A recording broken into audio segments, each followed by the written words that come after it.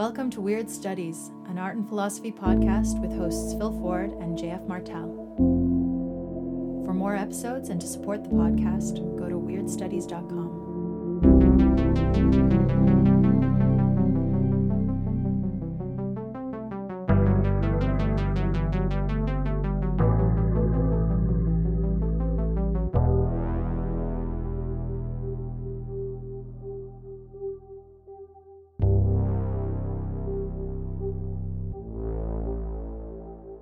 So today, Phil and I will be exploring the philosophical overtones of a true classic of weird fiction, Arthur Machen's short story, The White People.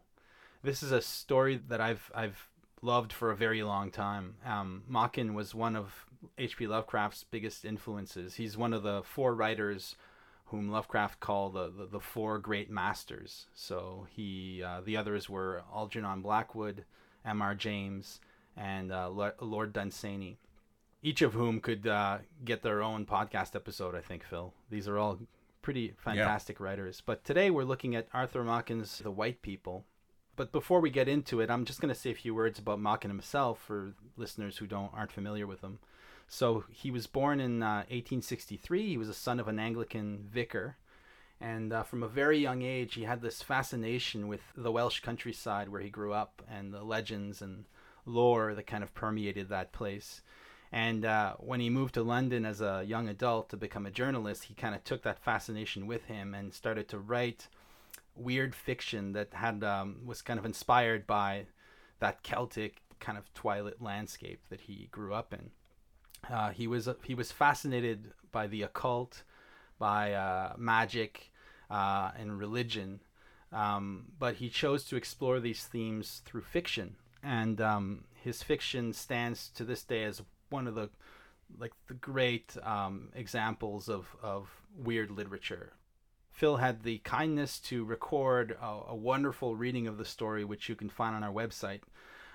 You may or may not want to listen to the story before our discussion. This is one of those stories that are almost plotless, and it just simply can't be spoiled. So you could easily listen to our conversation and then read or listen to the story afterwards, and it might even enrich your experience. I don't know. Maybe, Phil, could you give us a bit of a summary of the story? Yeah, sure. So the story is in three parts. The central and by far the longest portion is called The Green Book, and it purports to be the diary of a young girl who died at age 16, and the book was found after her death, in which she records her travels in fairy, in this kind of other world. And it's framed by a philosophical discussion between a recluse named Ambrose, somebody who, as Machen puts it, dozes and dreams over his books, and Cotgrave, a kind of just an ordinary young man who has come to this house in a London suburb to meet this strange hermit, mostly out of curiosity. You get the sense that his friend told him that this guy was nuts, and you should come and check out this lunatic. And then what happens as they get going, as they start talking, is that Cotgrave becomes really fascinated by what Ambrose is saying. And what Ambrose is saying is it's a long disquisition on sin. And he argues that sin is quite other than what we usually take it to be. We ordinarily think of various crimes against persons as being sinful. And Ambrose insists that that's not the case, that such actions can partake of sin, but what sin really is in its essence is something quite different from what we ordinarily take it to be. These flanking conversations, these philosophical conversations between Ambrose and Cotgrave, occupy the beginning and end. But then there's this long middle section, the Green Book, and just how it looks on the page, it looks weird. Pages and pages go by without a paragraph break. And there's a sort of feeling of the Green Book as a kind of breathless, barely rational account of somebody who has been traveling in very strange realms and doesn't even appear to understand how strange they are. The story of the Green Book just kind of wanders between past and present, between fairy realms and the everyday human realm, and between things that seem that they've happened and things that we can't really know if they've happened. In fact, even the narrator seems confused sometimes about whether things are true or not, whether things really happen. And so the long central section of the white people kind of floats by in this sort of almost directionless haze. As JF said at the beginning, this is a story that's almost impossible to spoil because there's hardly a story at all.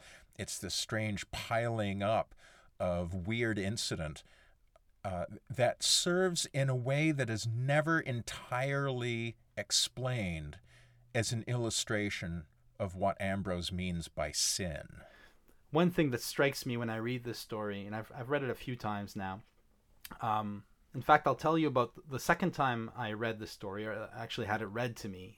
I listened to a LibriVox recording of the story while I was coming back from a hiking trip in Algonquin Park in Northern Ontario.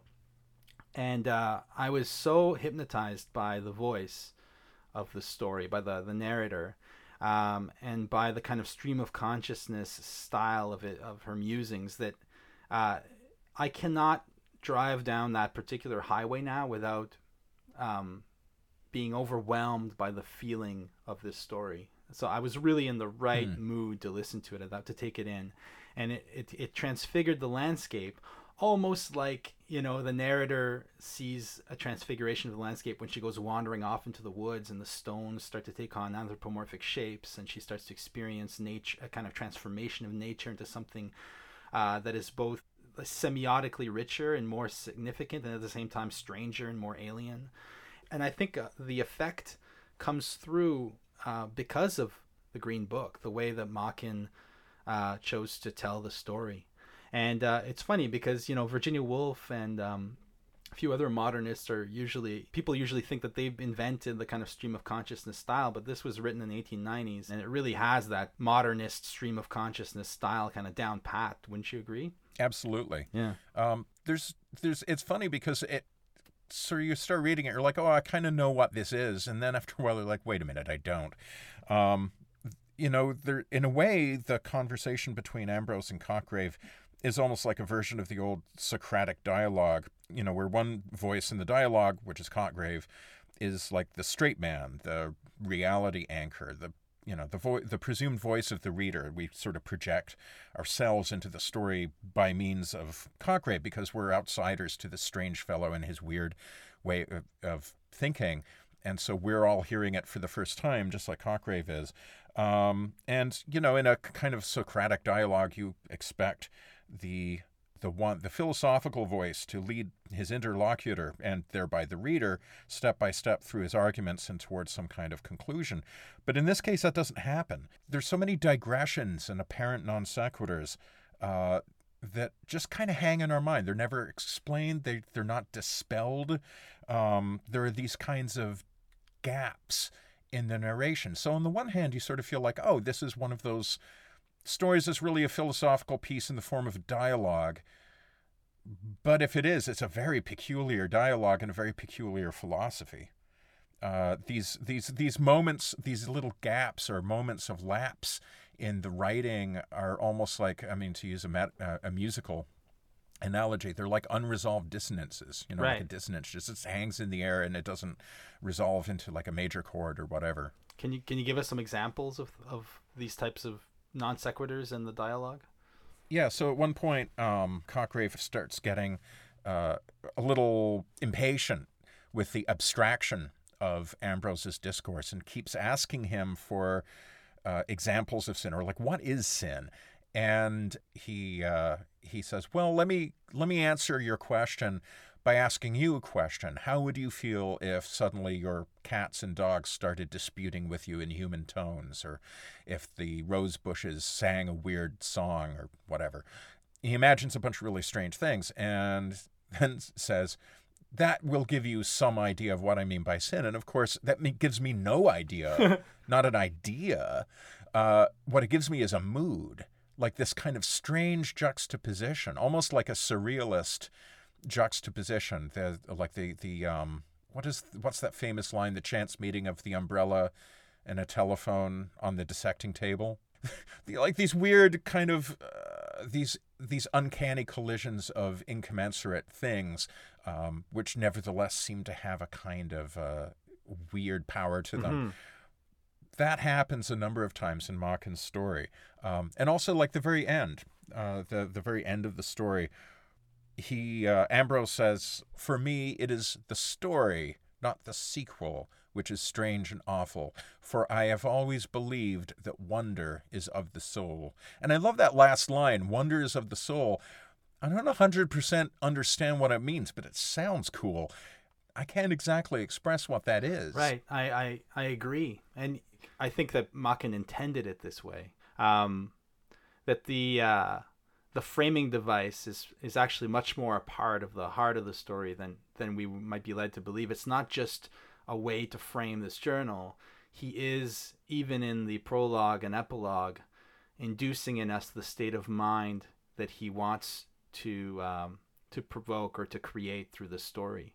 You know, you mentioned in our discussion before the recording, you mentioned Arthur Machen's nonfiction essay, Hieroglyphics, A Note Upon Ecstasy. It was a book that I read after I wrote the first draft of Reclaiming Art in the Age of Artifice. And had I read it before, it would have played an instrumental role in the book, because it is very much kind of putting forward a thesis that resembles that of my book very, very closely.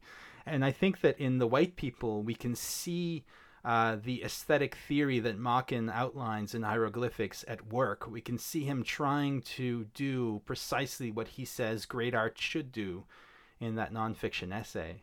So what Machen argues in Hieroglyphics is that the point of distinction between great works of art and everyday middling works of entertainment, you know, advertisements or, you know, cheap dime novels or whatever. Yeah, well crafted, sort of disposable or flimsy. Right. What I would call artifice, okay, just to have a term to define those two things. That he says that what distinguishes great works of art from these other things is the fact that great works of art induce in us a state of ecstasy. So what they do is they kind of throw us out of the ordinary modes of consciousness that we normally operate in and connect us to a reality that is both deeper and much more mysterious than what we're used to. So art for him has a kind of magical function. It's a technology for breaking out of the consensus trance of the everyday. And in The White People, everything seems geared towards moving us out of the ordinary into this strangely alien yet somewhat bizarrely familiar pagan terrain. I find it very effective. Some critics have trouble with this story, especially contemporary critics from today. They just don't get it. They don't get the idea, the concept of sin. They don't get the debate about sin. They don't get what the little girl wants. What's the plot? Where's it all going? I think that these stylistic shortcomings on Machen's part are intended, and they're trying to get this particular effect, which is very difficult to get without breaking some rules, without including some rifts in the work, as you mentioned. That's right. That's something I feel like Machen has in common with other writers of the weird. You mentioned a bunch of them, M.R. James, Blackwood. Who's the third one? Dunsany? Dunsany, right? Yeah. And I would add, so one of my favorite writers of the weird, although I'm not sure that people categorize him as a weird fiction writer in the same way that Lovecraft or Machen are, Philip K. Dick. Right. And something that all of these writers, I feel, have in common is that they want to tell you about something. But what they really want is to reach inside your skull and push the buttons. They don't want to just represent a weird reality. They want to instantiate it in their readers. And, often I feel like when I'm reading Philip K. Dick late at night, if I'm reading something that's really reality bending like Ubik, I have this sort of feeling that almost like the walls are shifting around me. Like there's some kind of undetectable but decided and sinister change in the air, in the light, in the it feels as if everything has changed, even though everything looks exactly the same. It's a kind of paranoid feeling, and it's sort of disquieting. It's not exactly a pleasurable feeling, and yet apparently I like it enough to keep reading things that induce that feeling in me.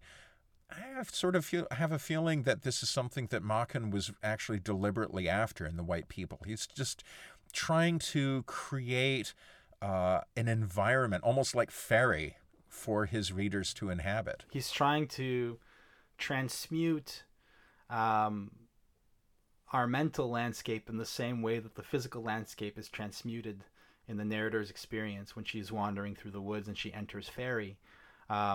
It's not specifically referred to as fairy, by the way, in the story. This is the word that Phil and I use to describe the world that she enters, but there's clearly a connection with the beliefs, the traditional beliefs of Celtic people.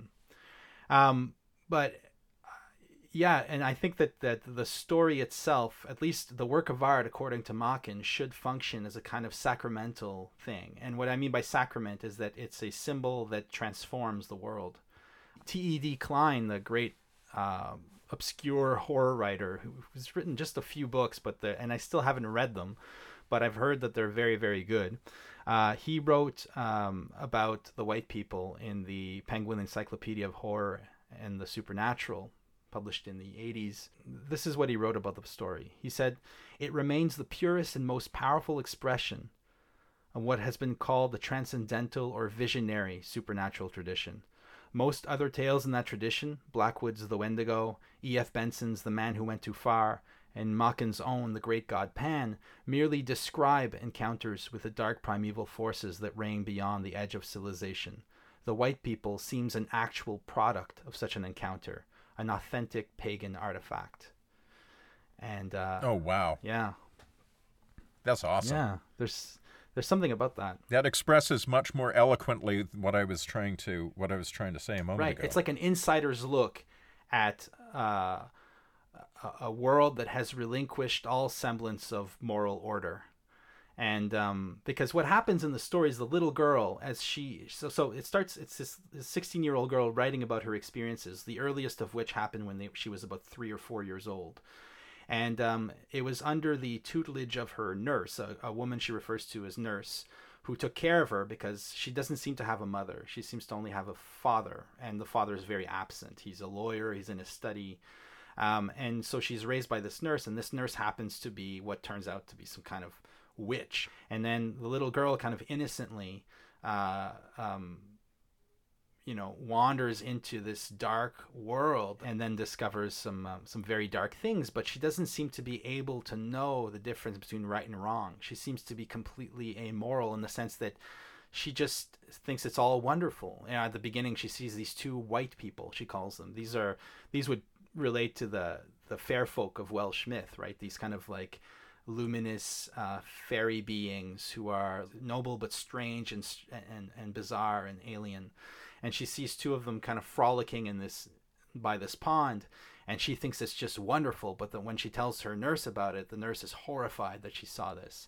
So there's this weird ambiguity of what's what. We don't know if what she's experiencing is good or bad. It just feels fundamentally wrong, and that's what Machen does so beautifully in this story. He makes you feel like everything that's happening is somehow wrong. Yeah. And that this little girl is becoming a great sinner, as Ambrose refers to her.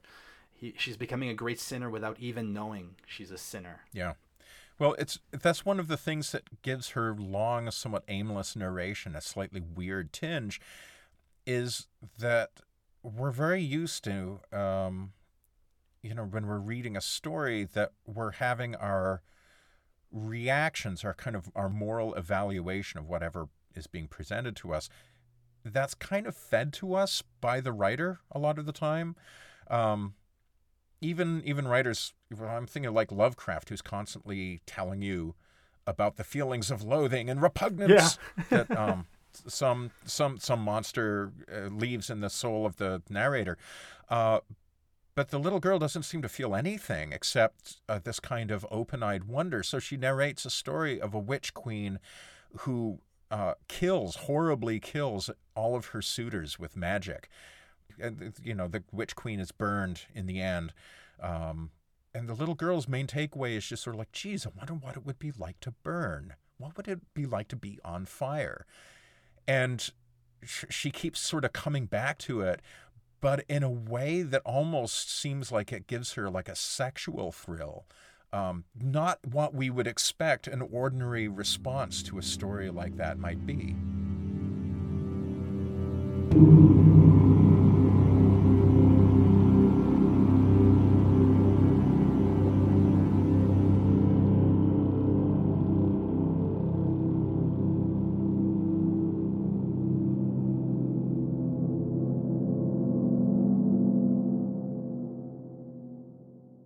Isn't that the thing about the fairies? If we just set aside for the moment Tinkerbell and the kind of neutered fairies that we grew up with, and we look at the actual beliefs, the original Irish, Welsh, Scottish ideas or conception of fairies. When the Welsh referred to the fairies as the fair folk, there's a euphemism in that. It's not because they're good that they're referred to as the fair folk. It's a way to placate them or to appease them by not offending them, because if the fairies turn their attention onto you, you are doomed. They will wreck your life. Fairies are neither good nor evil in the Celtic myth. They are completely amoral. And I think that's what's almost what Ambrose is getting at with sin, that sin is not so much just a bad or cruel act, but the kind of abdication of the moral order altogether, where all of a sudden all that matters is the intensity of experience. Just like the little girl, just all she's interested in is how intense an experience can become.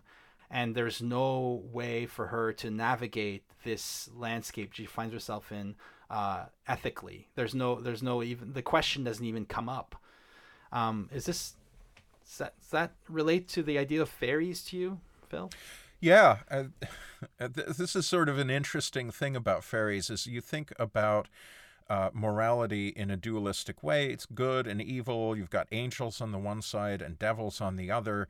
But fairies are this wild card. They turn this into a triangle of like 3 separate points. There's good, there's evil, and there's mad. Right, exactly. Fairies are insane. Like, it's not that they're evil. It's just like there's an order of being so profoundly different from ourselves. Their motivations are completely opaque to us. And they don't appear to have the slightest understanding of what makes us tick either. There's a great fantasy novel called Jonathan Strange and Mr. Norrell. And one of the major plot developments has to do with a character named the Gentleman with the Thistledown Hair, an otherwise unnamed fairy who one of the magicians unwisely enlists as a servitor, and who causes enormous harm. And the thing about him is that he will do things where he thinks he's being nice. Like, there's a character named Stephen Black who he really likes, and he wants to help Stephen Black. And so one of the things he decides he's going to do is to find out Stephen's real name, because Stephen is a slave, and he had his real name taken from him at birth. And in order to do this, the Gentleman with the Thistledown Hair just kills tons of people. He does unspeakable cruelties, and it doesn't even occur to him that anything he's done is cruel, because, I mean, he wants to find out a name. And yeah, so you got to kill some people. Like, it just doesn't even register to him. And so, like, the fairies are capable of doing anything. It's just sort of like the Joker in that Batman film, or like in like the Heath Ledger Joker. One of the reasons why that is such a great character is because it's the one time the Joker really felt like, oh my God, he could just do anything at any time for any reason or no reason. And that's what the fairies are like. There's an old belief that the fairies are the angels that remain neutral when war broke out in heaven. So you had Lucifer and his legions who rebelled against God, and then you had the angels that stuck by God, Gabriel, Michael, and the lot. And then you had these angels that decided not to pick a side, and they were not cast down to hell, but they came down to earth and became the fair folk, the fairies.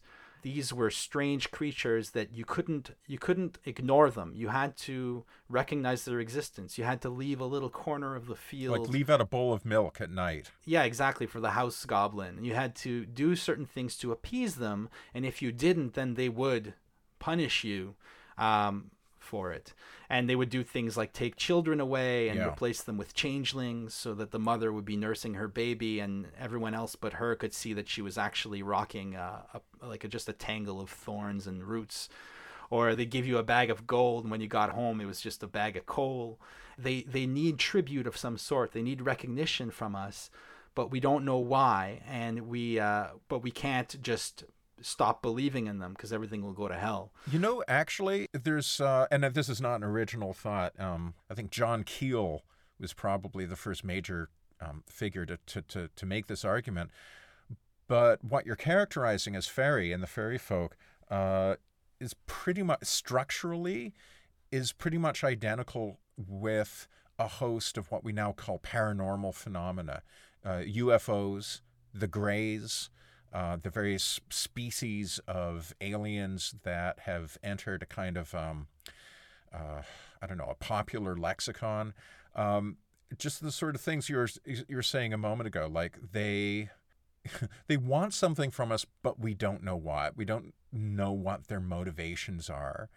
We don't understand how they think. You don't want them in your life because they will fuck you up. There are a lot of parallels. Oh, there are, yeah. So some examples of modern, quote-unquote, extraterrestrial or alien phenomena that relate very directly to the fairy phenomenon are the Greys, who are like goblins or kobolds. The tall aliens, right? Because they're the Greys, and then they're the tall ones that look slightly different, the one from Communion and all that, who are very much like the fair folk. The Man in Black, who are like the character referred to as the Man in Black in folklore. So a kind of devil creature that makes a deal with you at the crossroads. And Men in Black are often seen riding in cars, which evokes the idea of a road or travel. It seems to me like, and we're not the first to, like you mentioned John Keel, but there's also Patrick Harper and Jacques Vallée, French ufologist, who all when they looked at the UFO phenomenon closely, they noticed that there were so many weird logical discrepancies in it, at the same time as there were many tangible signs that something had happened, that there were a lot of common features in the phenomenon from one person to the next. They couldn't dismiss it, but they couldn't also just settle for what's called the nuts and bolts theory, that these are just aliens from outer space that are coming to Earth. They thought, no, this is just a modern interpretation of something that's been going on Earth for eons. These encounters happen, and then they used to call them fairies. Now we call them aliens. This actually comes up in Machen's story in The White People. It does. At the end, in one of those gaps, one of those weird fissures that opens up in the coherence of the discourse, Ambrose is like, well, I trust you understand now what I meant by sin. and neither the reader nor Cotgrave has the slightest idea what the connection is. Or at least it's never spelled out, and it's not easy to pin down. I mean, there's maybe a feeling of conviction that these are connected, but Machen is very deliberately avoiding this, but avoiding being explicit. But then Cotgrave says, well, what do you think the little girl meant by nymphs? Because the last thing we hear about is the dark nymph coming. And Ambrose says something like, well, I think that what she means by nymphs are what we might call a process. One of the processes that were understood by the alchemists and which modern-day scientists are beginning to understand, coming at them by quite different means. Right. And that, I thought, was a kind of an interesting thought, similar to what you're saying. Yeah. Sort of. Yeah. Sense absolutely. of like, yeah, these things exist. We just have and perhaps in our day we come up against them using conceptual tools that we have at hand. Yeah, absolutely. I was fascinated with that little moment where Machen almost raises the curtain and shows you what's behind it. When he lets Ambrose refer to these things as processes. Because I think twice in the story, Ambrose tells Cotgrave that the kind of secret, the connection lies in alchemy. The alchemists provide the bridge between the modern world and the ancient world. And this is precisely the insight that Jung came to decades later in his own psychological work. So it's another instance where Machen is really prescient, although he wasn't exactly the only thinker or writer at the time who referred to alchemy as a useful kind of field of research. I mean, the idea of alchemy is bound up with the idea of ancient lost secrets, like sort of a true perennial wisdom that is safeguarded by a handful of initiates. Mm-hmm. This is, wisdom that goes back beyond the memory of mankind. And there's a sort of this persistent trope in esoteric, an esoteric discourse, that there's this sort of small handful of the elect, of ascended masters who are working behind the scenes to safeguard humanity or protect us from evil, whatever. And alchemy is always sort of wrapped up in that mythos, that idea of a true but unrevealed knowledge.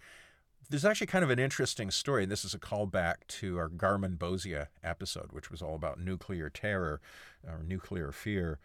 Jacques Bergier, who's a nuclear physicist and hero of the resistance, apparently he sabotaged the Nazi effort to create an atomic bomb. Really? And and my understanding is Nazis actually captured him and tortured him. But he survived the war and then teamed up with another writer to write Morning of the Magicians, it was kind of a key book in the magical revival of the 1960s. Anyway, he tells a story about how in the 30s, when he was working on nuclear science and they're trying to build an atomic bomb, there's a alchemist named Falconelli, who in alchemical circles is really, really famous, wrote a couple of books which are considered masterworks of that, masterworks in that field. And apparently Falconelli is, this mysterious guy who would appear and then disappear for decades. After World War II, nobody ever was able to pin down where he went. Anyway, apparently he went up to Bergier and said, you need to stop messing with the secrets of atomic power. And what he said was that actually alchemists had known the processes involved in making an atomic bomb, that this was something known to them, presumably for time out of mind, part of that corpus of esoteric, lost, safeguarded, eternal wisdom. And he's like, you guys don't know what you're doing. It's just like, the alchemists know what they're doing. We understand what this means, but you're just treating this as mere mechanism, as a mere technical problem. And that's not what it is. You need to leave it alone. Of course, they didn't. But that's a kind of an interesting thought. It's like, there's this process that nuclear fission is an aspect of it. But whatever that process is this kind of deeper thing that has to do with a fundamentally intelligent or sentient universe. And without understanding the way that this process plays its part in that sentient universe, you're just like a chimpanzee playing around with an AK-47. You're just like, you have no idea what the hell you're doing. You have no idea what this is for. You don't know what it is. Well, to you, it's just a technique. That does define the modern mindset. That's kind of what marks the difference between modern chemistry, for, just to be kind of vulgar about it, modern chemistry and alchemy, is that alchemy was always this kind of co-creation, this collaboration with nature to produce something that nature intends somehow, or some aspects of nature intend to produce, and you help it and it helps you, kind of thing. On the one hand, you have that the alchemical tradition, which is very much tied to the Hermetic tradition and all these magical traditions that preceded it. And the modern idea, which is this decision that ratio is the measure of all things. Ratio is accessible only to humans, and that therefore humans become the masters of the universe. And that's always been the kind of crazy irony for me with modernism, because Galileo, in showing us that the moon was pockmarked and that the cosmos was as imperfect as the terrene, or the earthly sphere, and the idea has always been, well, he showed us how humans are meaningless little bits of nothing in this great void. But in fact, what happens in practice is that humans become central, because it's humans that are saying that the world has no meaning, and it's humans that are unique in their access to the truth about the universe. So it's this weird double thing going on in modernity, that on the one hand humans are put in their place, and on the other hand humans become the ones that put humans in their place, and therefore humans are the kings of the cosmos. And it kind of all leads up to nuclear fission and Hiroshima and global climate change and all this stuff, that all these consequences now that we're having to deal with. Our hubris is biting us in the ass, so to speak, right? And that there might have been something to what the alchemists were saying when they spoke of needing to recognize these other intelligences and needing to work with them,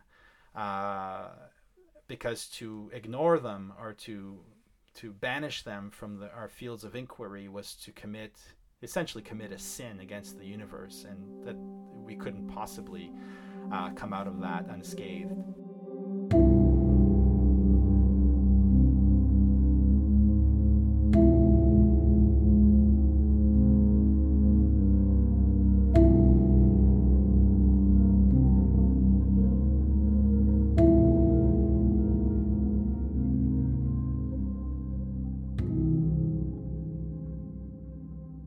This seems like a good opportunity to turn our attentions now to sin. Sin. Before we talk about sin, let's talk a little bit about our respective predispositions when it comes to this topic, because I grew up as a Catholic and I still consider myself a Roman Catholic. I've wondered about the idea of sin for a very long time, and it's a concept that's preoccupied me throughout my life since I was a child. I got the fear of hell put into me when I was very, very young, and I still believe in something like hell. I don't know if I believe in heaven, but I believe in hell. So the idea of sin, the idea that there's certain things, certain actions, certain deeds, certain thoughts, certain ways of being are fundamentally at odds with our own best interests. The idea that you could miss the mark and end up in a very dark place is an idea that I have a almost a visceral emotional investment in. But you come from a different place, Phil. When we talked about this before, right? Yeah. Well, my metaphysical background is weird because my mom is what you might call conventionally religious, or at least was when I was growing up, and felt that I needed to go to church and read the Bible because that's what educated and civilized people do. And so, I attended an Anglican church. My dad, on the other hand, was a hard-banging, take-no-prisoners atheist.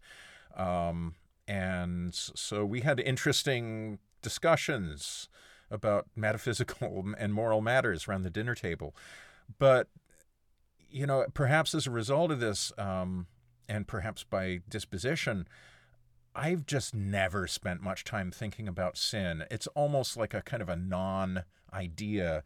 I guess my attitude towards sin is sort of similar to that of Pierre-Simon Laplace, a scientist who apparently, maybe this is an apocryphal story, was asked by Napoleon where God was in his picture of the cosmos, and Laplace responded by saying, "I had no need of that hypothesis."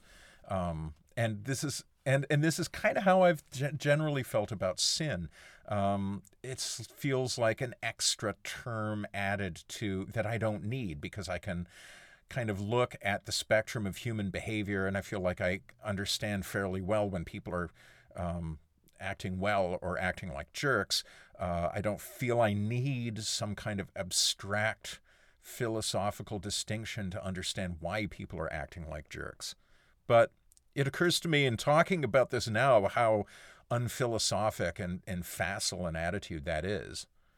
In a way, yes. In a way, no. I mean, I think or at least Ambrose in the story largely agrees with you when he says that most of the things we call sins are actually, you can explain them any number of ways and without having to refer to that concept. For example, he says a man gets drunk and kills his wife. A horrible example, but he basically puts down the idea that we could refer to these horrible deeds as sin. He says sin is something else, and these awful things that people do are just kind of they have a passing resemblance to this reality he calls sin, but they're not essentially sinful. They just participate of this thing he calls sin.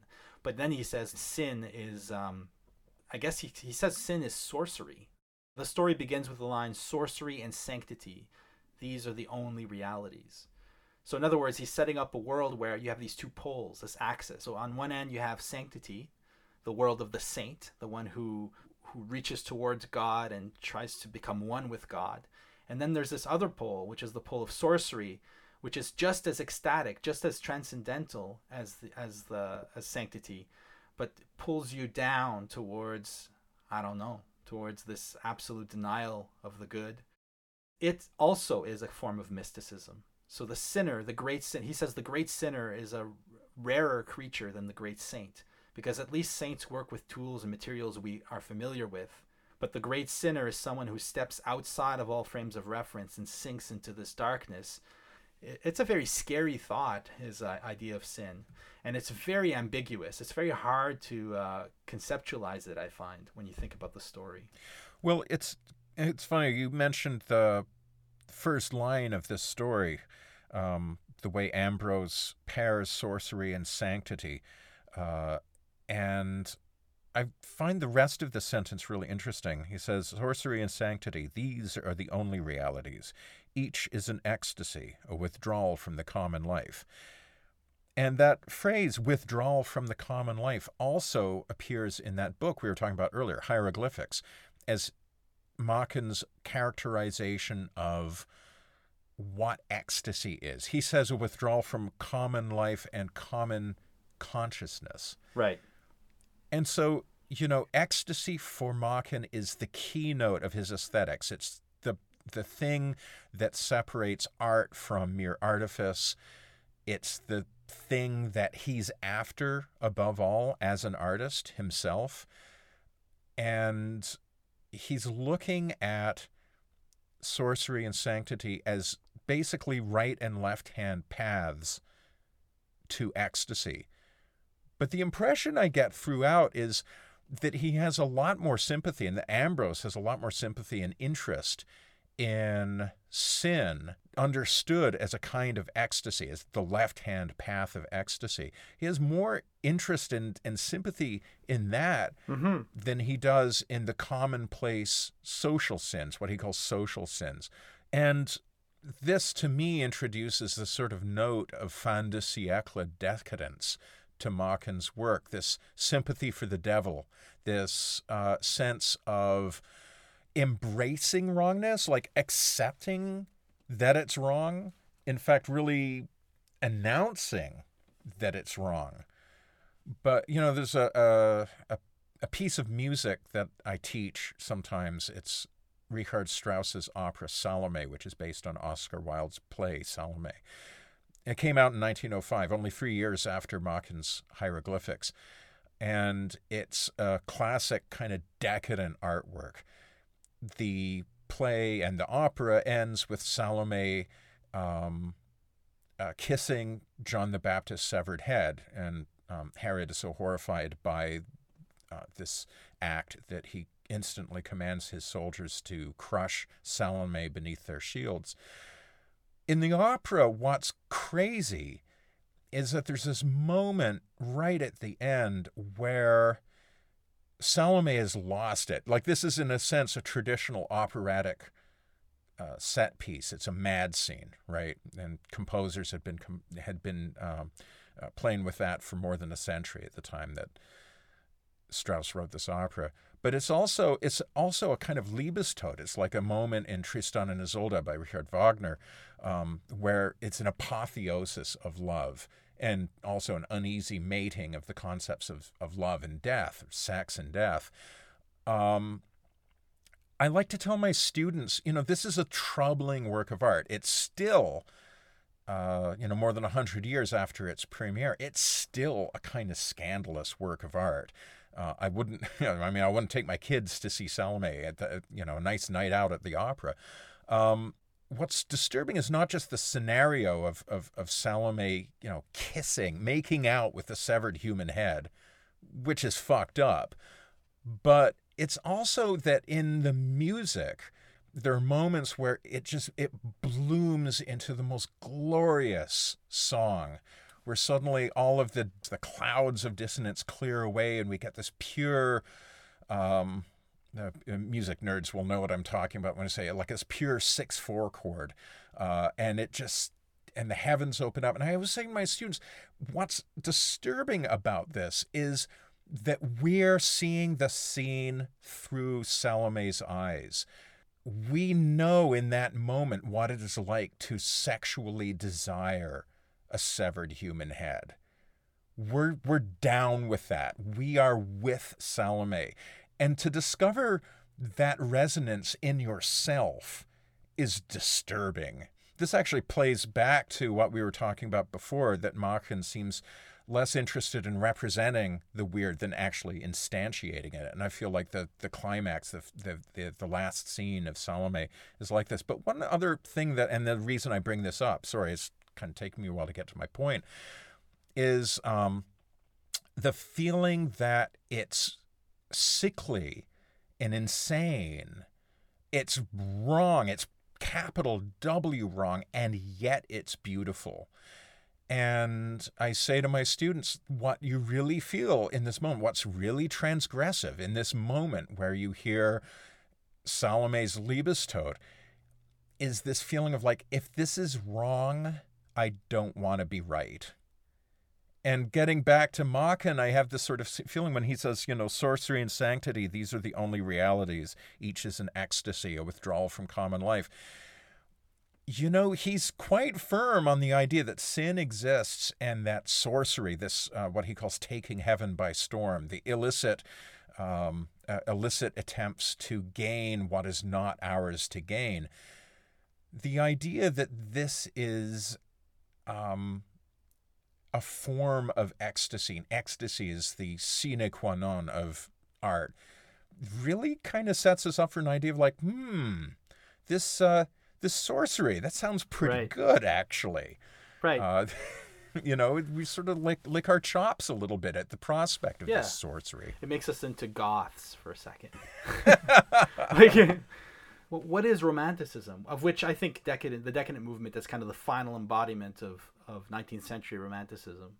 It's like this refusal to accept the hypocritical lie of modern rationalism and to say, no, the universe is a war. It's not just an empty forum of objects. It's a theater and a war.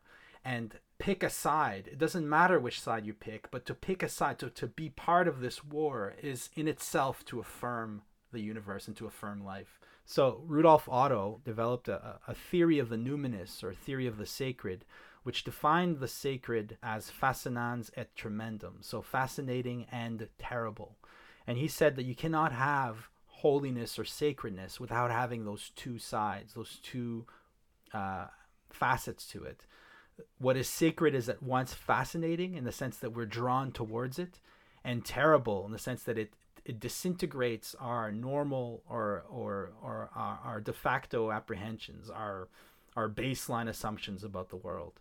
It upends everything. So therefore, it is both good and evil in a sense. So the question I'm asking myself is Arthur Machen a dualist or a monist? He called himself an Anglo-Catholic. He was personally a member of the Anglican Church who believed in God and believed in the importance of ritual and all that. But he also, it's not clear to me, does sorcery come from the devil, or is sorcery another way to experience the divine? Yeah. That's an interesting thing. Reading the text again, what I drew from it was this: true evil is the suspension of natural law, that we've been given this law. And I'm not just talking about natural moral law, like natural ethics or natural morality. I'm talking about the laws of nature themselves.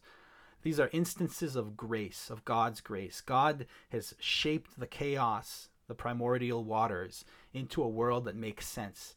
And the fact that gravity holds, that the tides go up and down, that Earth goes around the sun, all these regularities are essential to a world that makes sense and that makes living possible.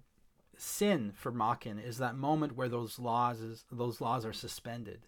So either the moral law in the case of a man committing murder, or in the case of magic where suddenly a dog begins to talk, or the rose bushes begin to sing, or the things that you rely on, those regularities you come to expect, that the sun will rise tomorrow, that when those things don't happen, this is pure evil. This is the departure of grace from this world. That the gratuitous act by which things make sense when they don't have to, when that leaves and you're left in an absolute mad chaos that is also real, that is in a sense the fundament of reality, that which God molded into a world that makes sense.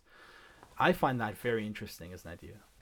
It's funny because as aficionados of weird fiction, and I think I think a lot of educated moderns are just generally like this, have this kind of sympathy for those, or even fascination and desire for those moments where reason collapses, where the orderly world turns to chaos. And it's often said that people that a hunger for chaos will occur to people more often when they live extremely ordered lives, which most of us do. We live in a society that does not actually offer many spaces, many opportunities for the weird to break through. But it sometimes occurs to me, it's like, actually, I really don't want that in my life. Like a collapse of those taken for granted, that structuring of the world, when that collapses, it's utterly terrifying. The one thing I can connect it with is the feeling of having a panic attack. Like I've only ever had panic attacks in my sleep, which is weird. I didn't know until I had them that could happen. And for me, what that manifests is this strange feeling. In more down-to-earth terms, it's a feeling as if I'm being crushed, as if I can't breathe, or I'm being suffocated. That's a very common feeling that accompanies this. But it's almost like that's epiphenomenal. That's a symptom of something deeper, which is touching this current of madness, this feeling of suffocation and total panic at this feeling of suffocation. It's almost an existential suffocation, a feeling that in my sleep, in whatever weird dream state that I've been in, I have touched down in a world so profoundly alien and inimical to myself, a world utterly indifferent to myself or any creature like me, an aspect or dimension of existence that is just radically other. I mean, words are kind of failing me. I can't conjure the nightmare. I can't make you feel that, right? I mean, and this is getting back to this idea, like that's what Machen wants to do. He wants us to feel that. But there's this sort of feeling of like vertigo, of just being for a moment in a weird half dream state as I'm waking up, suspended above an abyss of absolute madness, of nothing making any sense whatsoever. And it's absolutely fucking terrifying. It's the most scared I've ever been in my life. For a time in my 20s, I had serious panic disorder, and I had a series of panic attacks, and that was the way you describe it is right on. I mean, it's hard to find the words to describe an experience like that, but I remember looking at the radiator in my apartment at the time in Toronto and seeing it become a kind of doom machine. I don't know. Yeah. But I remember like everything. There was no solace. There was nothing anyone could say that could help me, because I could see the truth. I could see that deep down, and it wasn't like life is meaningless. It's that the meanings of this world exceed me completely. That there's something in it that is so. It wasn't just an indifferent world I was experiencing. It was a world that despised what I thought it was, and wanted to show me that it was not that. And you were right. People seek out these peak experiences where the normal, structure dissolves, and we're exposed for a moment, hopefully in a safe way, in a safe place, to something a little bigger. So we go and we take ayahuasca, or we drop acid as kids, or we go on a roller coaster. We put ourselves in situations where the normal formula is broken, and we experience something a little bit more exciting, a little bit more mysterious. But then when it actually happens, or when you go too far, or when you fall out completely, when there's no magic circle protecting you while it's happening, it can be very terrifying. And the word panic comes from Pan, the god Pan, the horned goat god of the wilds, of the pure wild madness of nature. And when shepherds would behold the god Pan, they would go insane. And the word panic comes from this phenomenon of shepherds going mad after seeing Pan, because you can't see Pan. And the other thing is that the word Pan in Greek means all, to see the all, to see the whole thing, is to go mad. And when Otto talks about fascinans and tremendum, he's talking about these precincts that are set up by a healthy civilization, I would argue, where you can get a glimpse of the relativity of your assumptions about the world, and yet at the same time remain safely within them, so that you can go back and that your culture remains in touch with the mystery. But what you don't want is a culture that doesn't equip you to face the sacred and just throws you into it without any type of reference, without any type of safeguard. And then you end up with the absolute panic of the shepherd who's not in the polis but out in the wilds and unprotected, and encounters this thing. So there's this idea in traditional civilizations that we need to have the polis, that the space of civilization is a sacred space that we need to protect, and that outside of that lie the wilds, and the wilds are dangerous, and you don't want to be caught there alone, and you have to be equipped to deal with it, and you need other people to help you. And this is definitely something that the modern world lacks, which is maybe one reason why panic disorder is so freaking widespread today. That's an interesting thought. Yeah, it's like we've decided that we don't believe in those magic circles, right? Right. In the triangle of art that you use to conjure a demon in, or the circle of protection that the magician works within. We don't believe in that stuff. Right. Superstitions of an ancient and foolish age. We still, however, are inhabiting the same world that those foolish ancients did, but without protection. Except perhaps through art. I mean, one corollary of what we're talking about is art itself. And perhaps this is how the decadents thought about it. The art itself is something of a magic circle. Like, I can go to the opera and I can see Salome, and I can safely experience something of real madness, of a derangement of the senses. And then I can gather up my coat and my things and I can go home. Yeah, that's kind of an idea of catharsis in art, that it gives you a feeling of the absurd, and then allows you to go back to a world that makes more sense. It allows you to embrace your illusions. But at the same time, I mean, when Salome came out, it was a scandal, and a lot of people were very distraught by it.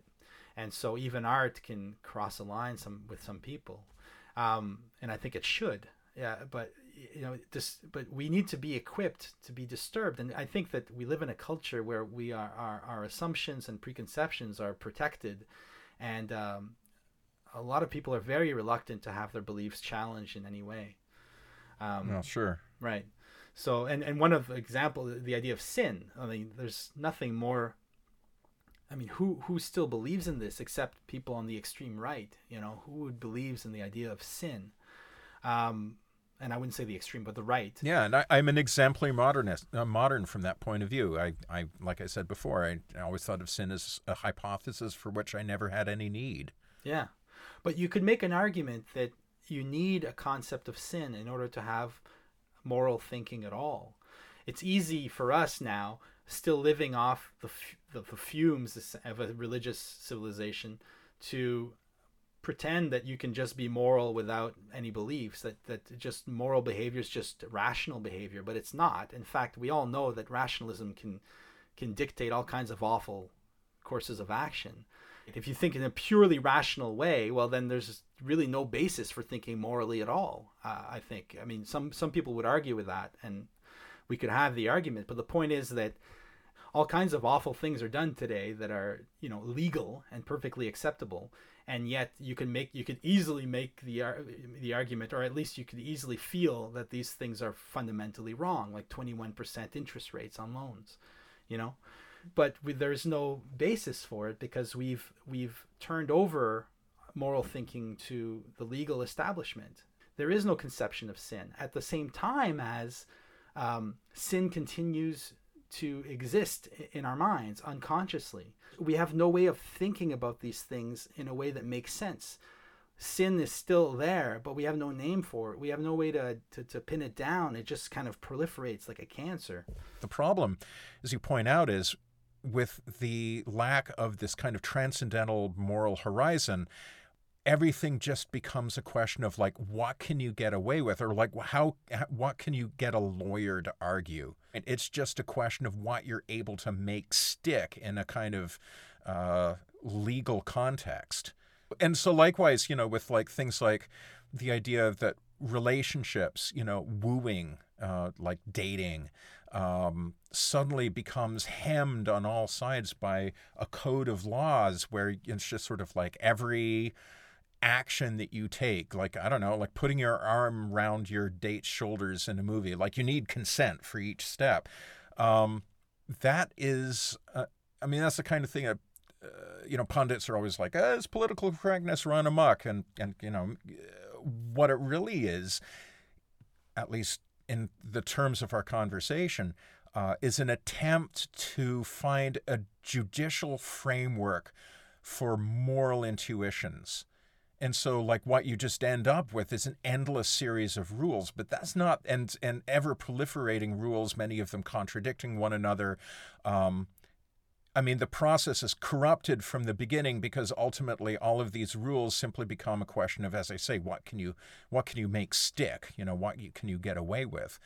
But also the sheer size of this like legal apparatus,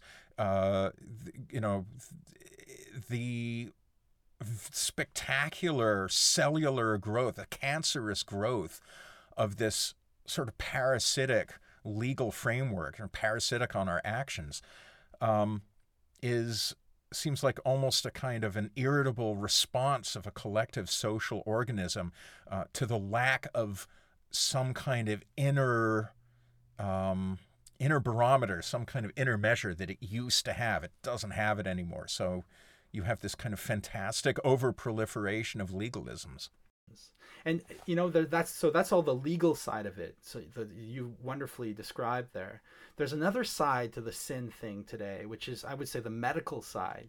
In a world that refuses to believe in the reality of evil as an external reality, a cosmic reality, evil acts become pathologized. They become diseases. And this is, Jung said this, and James Hillman repeats it in his work. It says, when the gods are denied, they show up as diseases.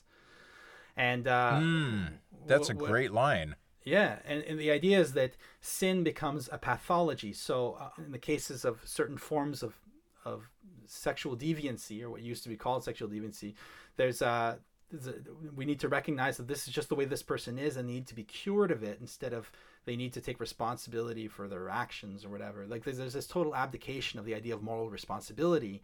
There doesn't seem to be a recognition that the human being has a capacity to choose. This is, I'm not articulating it very well, but there does seem to be this idea that sin is a disease, that a serial killer is a sick person. The minute someone commits a mass murder, we look for the pathological reasons why that would be, instead of just seeing that evil has its place in the soul, in every soul, and everyone is capable of being evil. It's not just the sick people, it's everybody.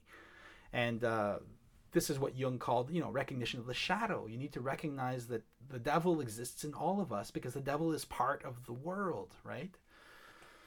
Zizek again has this beautiful comparison of the ways in which we used to function and the ways we function now. So for example, on a Sunday morning, it's time to go for a visit to grandma's. So you tell your kids, in the old days, you tell your kids, okay, kids, get ready. We're going to grandmother's. We're going to your grandmother's place. And the kids would complain, we don't want to go. And then the father or the mother at the time would say, you're going to shut up. You're going to put your nice clothes on. You're going to get in the car and you're going to be polite. And I don't care how you feel. You owe it to your grandmother to go and do this. Today, Zizek says, the strategies change. So now the kid's complaining about not going to their grandmother's. Now, it's understood that the kid is going to grandma's, right? There's no way, even today, when it's time to go, we know that we're going to get our kids there no matter what. But our strategy now is to kind of get down in front of the kid and say, but your grandmother loves you. She wants to see you. She loves seeing you. It's basically to let the kid know that they are wrong for feeling this way, not just wrong for acting a certain way, but the feeling itself is wrong, that they should want to go to their grandmother. So it's not just necessary that you go, because it is as inevitable that you'll go as a kid now as it was back then, but it is now necessary that you feel like going, or else you're pathological. Well, in a weird way, it reminds me of a very well-known argument that Michel Foucault made about Jeremy Bentham's panopticon. So the panopticon was an idea for a prison that the English utilitarian philosopher Jeremy Bentham dreamed up. I'm not sure if it was ever built, but his idea was that you would have all of the prison cells arrayed around a central column where the jailers would be, and the jailers would be able to see the prisoners, but the prisoners could never tell whether they were under observation or not. And Bentham's idea, which I think is a pretty reasonable one, is like people will act differently when they think they're being watched. And if you don't know ever when you're being watched, if you can never really know, you just know that sometimes you're being watched. Foucault's argument is that this has the effect of turning you into your own jailer, that you end up doing the jailer's work for him. So, I mean, the panopticon, I guess the idea is that you would hardly need to staff it, because you would have a whole bunch of prisoners who are constantly, because they're constantly modeling their behavior in the direction of this authority that they're imagining. The authority that they imagine then becomes this internalized authority. They internalize their jailer, and they act in the way that this internalized voice of authority would have them act. And we're saying something similar here about the difference between, dad saying, like, you'll get in the car and like it, and the more modern style of parenting, where we want them to really consider their feelings around the matter. What we're doing is asking I almost said students, asking the kids to become their own parents, right? We're creating a little avatar parent that we're then projecting into their skull. And they'll never not have that little inner parent, monitoring their behavior and telling them they suck. And you know what I mean? Instead of having a transcendental horizon outside of ourselves, and that's the thing, whether it's real or whether we just imagined it, Either way, we're projecting some kind of sight of moral authority out of ourselves. And it could be the Abrahamic God, it could be the gods plural, if that's the worldview that you're working within, whatever. But the point is that, or it could be the Tao, but the point is that, you know, in the sort of capitalist modernity, that transcendental orientation is replaced by a kind of radically immanentist one, where the site of moral authority is located in each individual. And we've given up on the idea that there are some kind of, except for the, to me, like flimsy fabrications of sociobiology, we really don't have a mechanism to explain how moral insights or moral intuitions can bear upon different people, right? Everything sort of emerges from the self. And so that's how we end up in this place where feelings, people's like, oh, you hurt my feelings, people's subjective experience becomes the arbiter of whether an action is ethical or unethical. It's hard to see actually how it could be otherwise.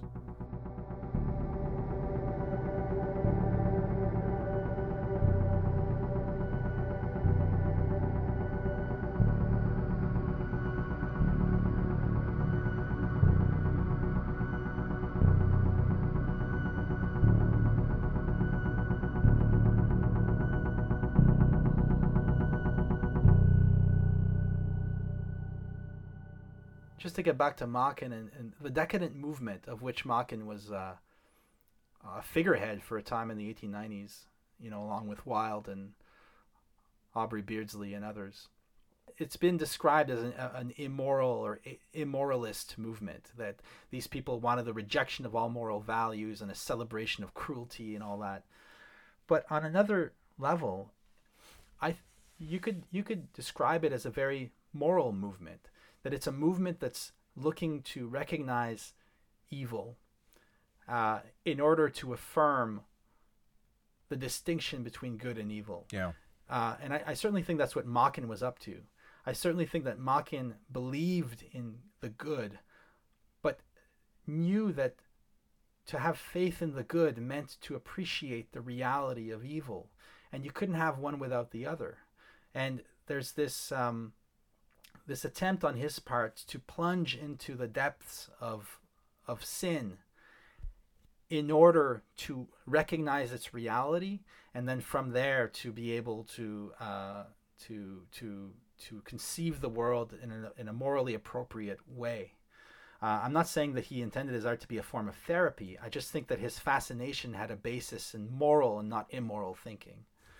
And I think the same is true about Nietzsche, and I think certainly the same is true about Oscar Wilde, and even J.K. Huysmans, who wrote Against Nature, the kind of like ultimate decadent novel. I mean, he converted to Catholicism afterwards, and he in his introduction to Against Nature, he says at the end of it, he says, one of my critics, and it's a later edition, so he's reflecting on the initial release of the book, and he says, one of my critics said that there were only two paths for me to take. It was either the barrel of a gun or the foot of a cross. And he says, I chose the foot of the cross. Wow.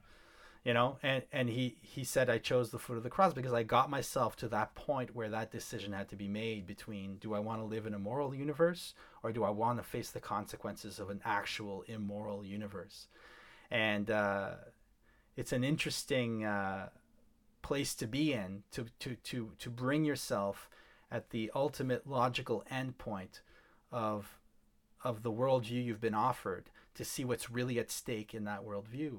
And I think that there's no way to deny that we are at a point in human history where we need to make a choice. Either the universe is moral and there's purpose, or there is none. And if we choose no purpose, we have to face the consequences of that choice. You know, there's this kind of spirit of antinomianism in culture, a spirit of thoroughgoing negation. a kind of fuck everything attitude, which we celebrate. Punk, the fact that punk, after all these years, 40 goddamn years, we have been celebrating punk as this kind of glorious transgression and subversion, even though at this point, somebody who's doing the punk thing, it might as well be like a Civil War reenactor. I mean, they're just like kind of going through the motions of stuff that people did ages ago. And yet we have especially in academia, where the number of worshipful studies of the punk ethos just issues forth in this stanchless flow. Right. We celebrate these, as it were, official expressions of transgression and subversion. But again, it's just, we can do that from a basically safe place, right? Right. There are some people who take it seriously, like G.G. Allen. Well, what happened to him? He died young, right? Burned himself out. He at least faced the same choice as Husmann, the barrel of a gun or the foot of the cross, and he chose the barrel of the gun. And, people will sort of glorify that choice as a morally superior choice.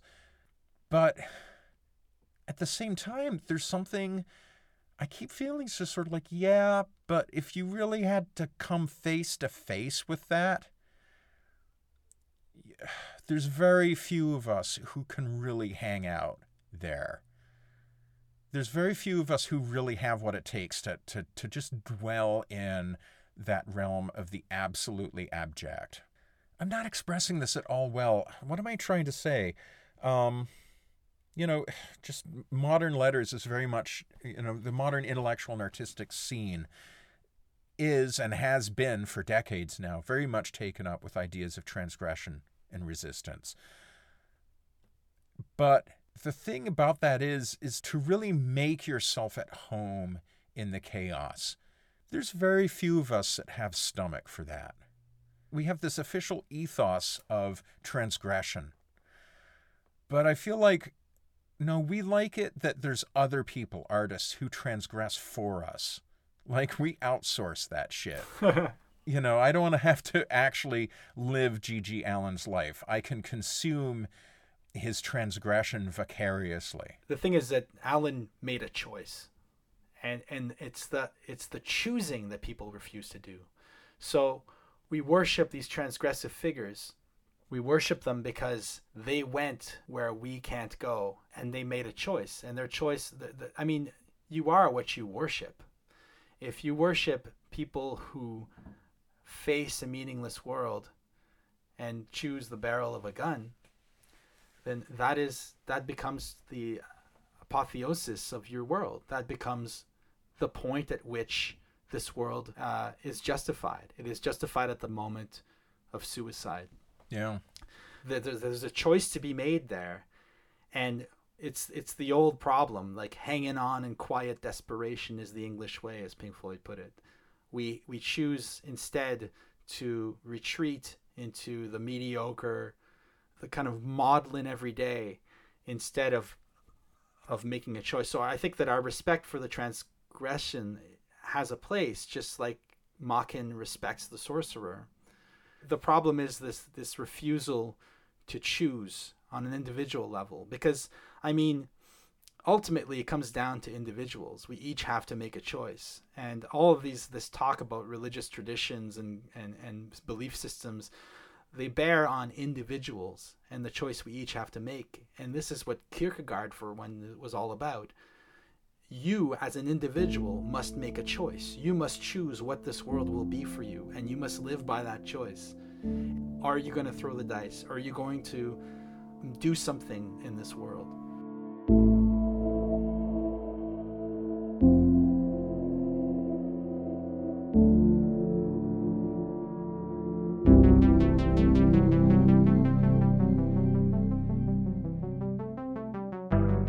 If you enjoyed this episode, consider subscribing to Weird Studies on iTunes, Stitcher, or Google Play.